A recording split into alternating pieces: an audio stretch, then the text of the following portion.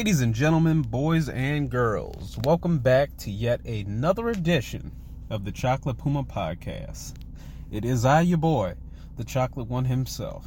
And oh boy, if you're expecting a lighthearted episode, this may be where you want to get off. This Tuesday, some of y'all's man went out there and he got his monkey ass whooped. The hell was Bernie Sanders doing? My God, this man came in and he pulled the damn Golden State Warriors and blew a 3-1 lead in the finals. You know what? This might become a new thing on here. I gotta get this off my damn chest.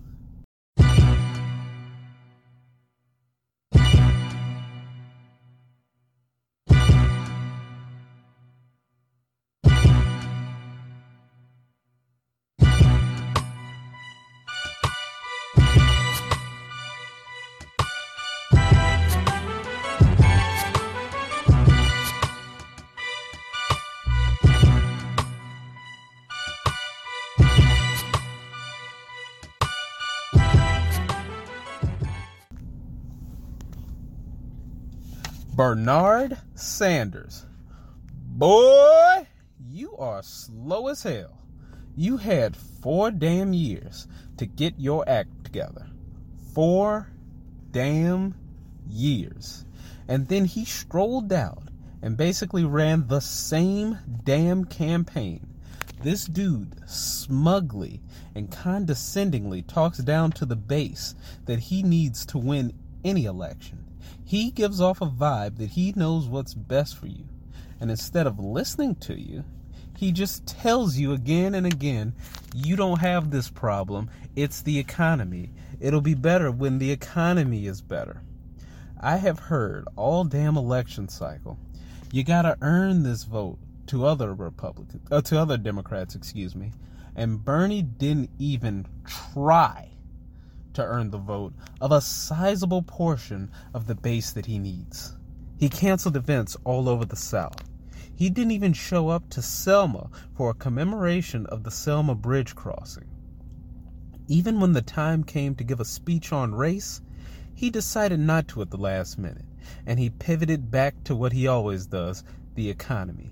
And then to make it worse, he had Cornel West go on to scold black people for not showing up in front of a majority white audience. Fuck that.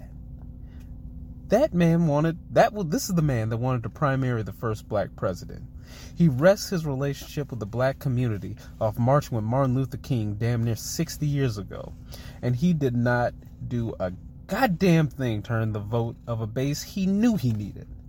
Don't blame black people because your candidate is weak. Period. Tell him to step his game up. Whew, okay. I'm just going to go ahead and end this and talk about the person I would have voted for if given the chance, and that was Elizabeth Warren. She dropped out last week after Super Tuesday, and I'm not going to go into what caused the downfall of her campaign. There are much smarter people than I that could do it much better. What I will talk about, however, and it's weird that it's even become a thing, is her appearance on SNL. She was a damn delight. She was funny and personable and killed the Flip the Switch challenge. Yet as soon as the clip of the meme was posted, what I saw was some of the most ridiculous, harebrained, downright stupid criticisms of the woman popping up. One person said, Elizabeth Warren going on SNL instead of doing the bare minimum to help fight for a progressive candidate against the man she said is dangerous is all I needed to see to know her movement was never really about progress and is about her brand. Or this gem, history will remember that at a crucial moment when all of her professed values were on the line and she could have made a difference, Elizabeth Warren sat it out. The political and moral cowardice she's displayed unfortunately vindicates many of her harshest critics on the left. What the actual fuck?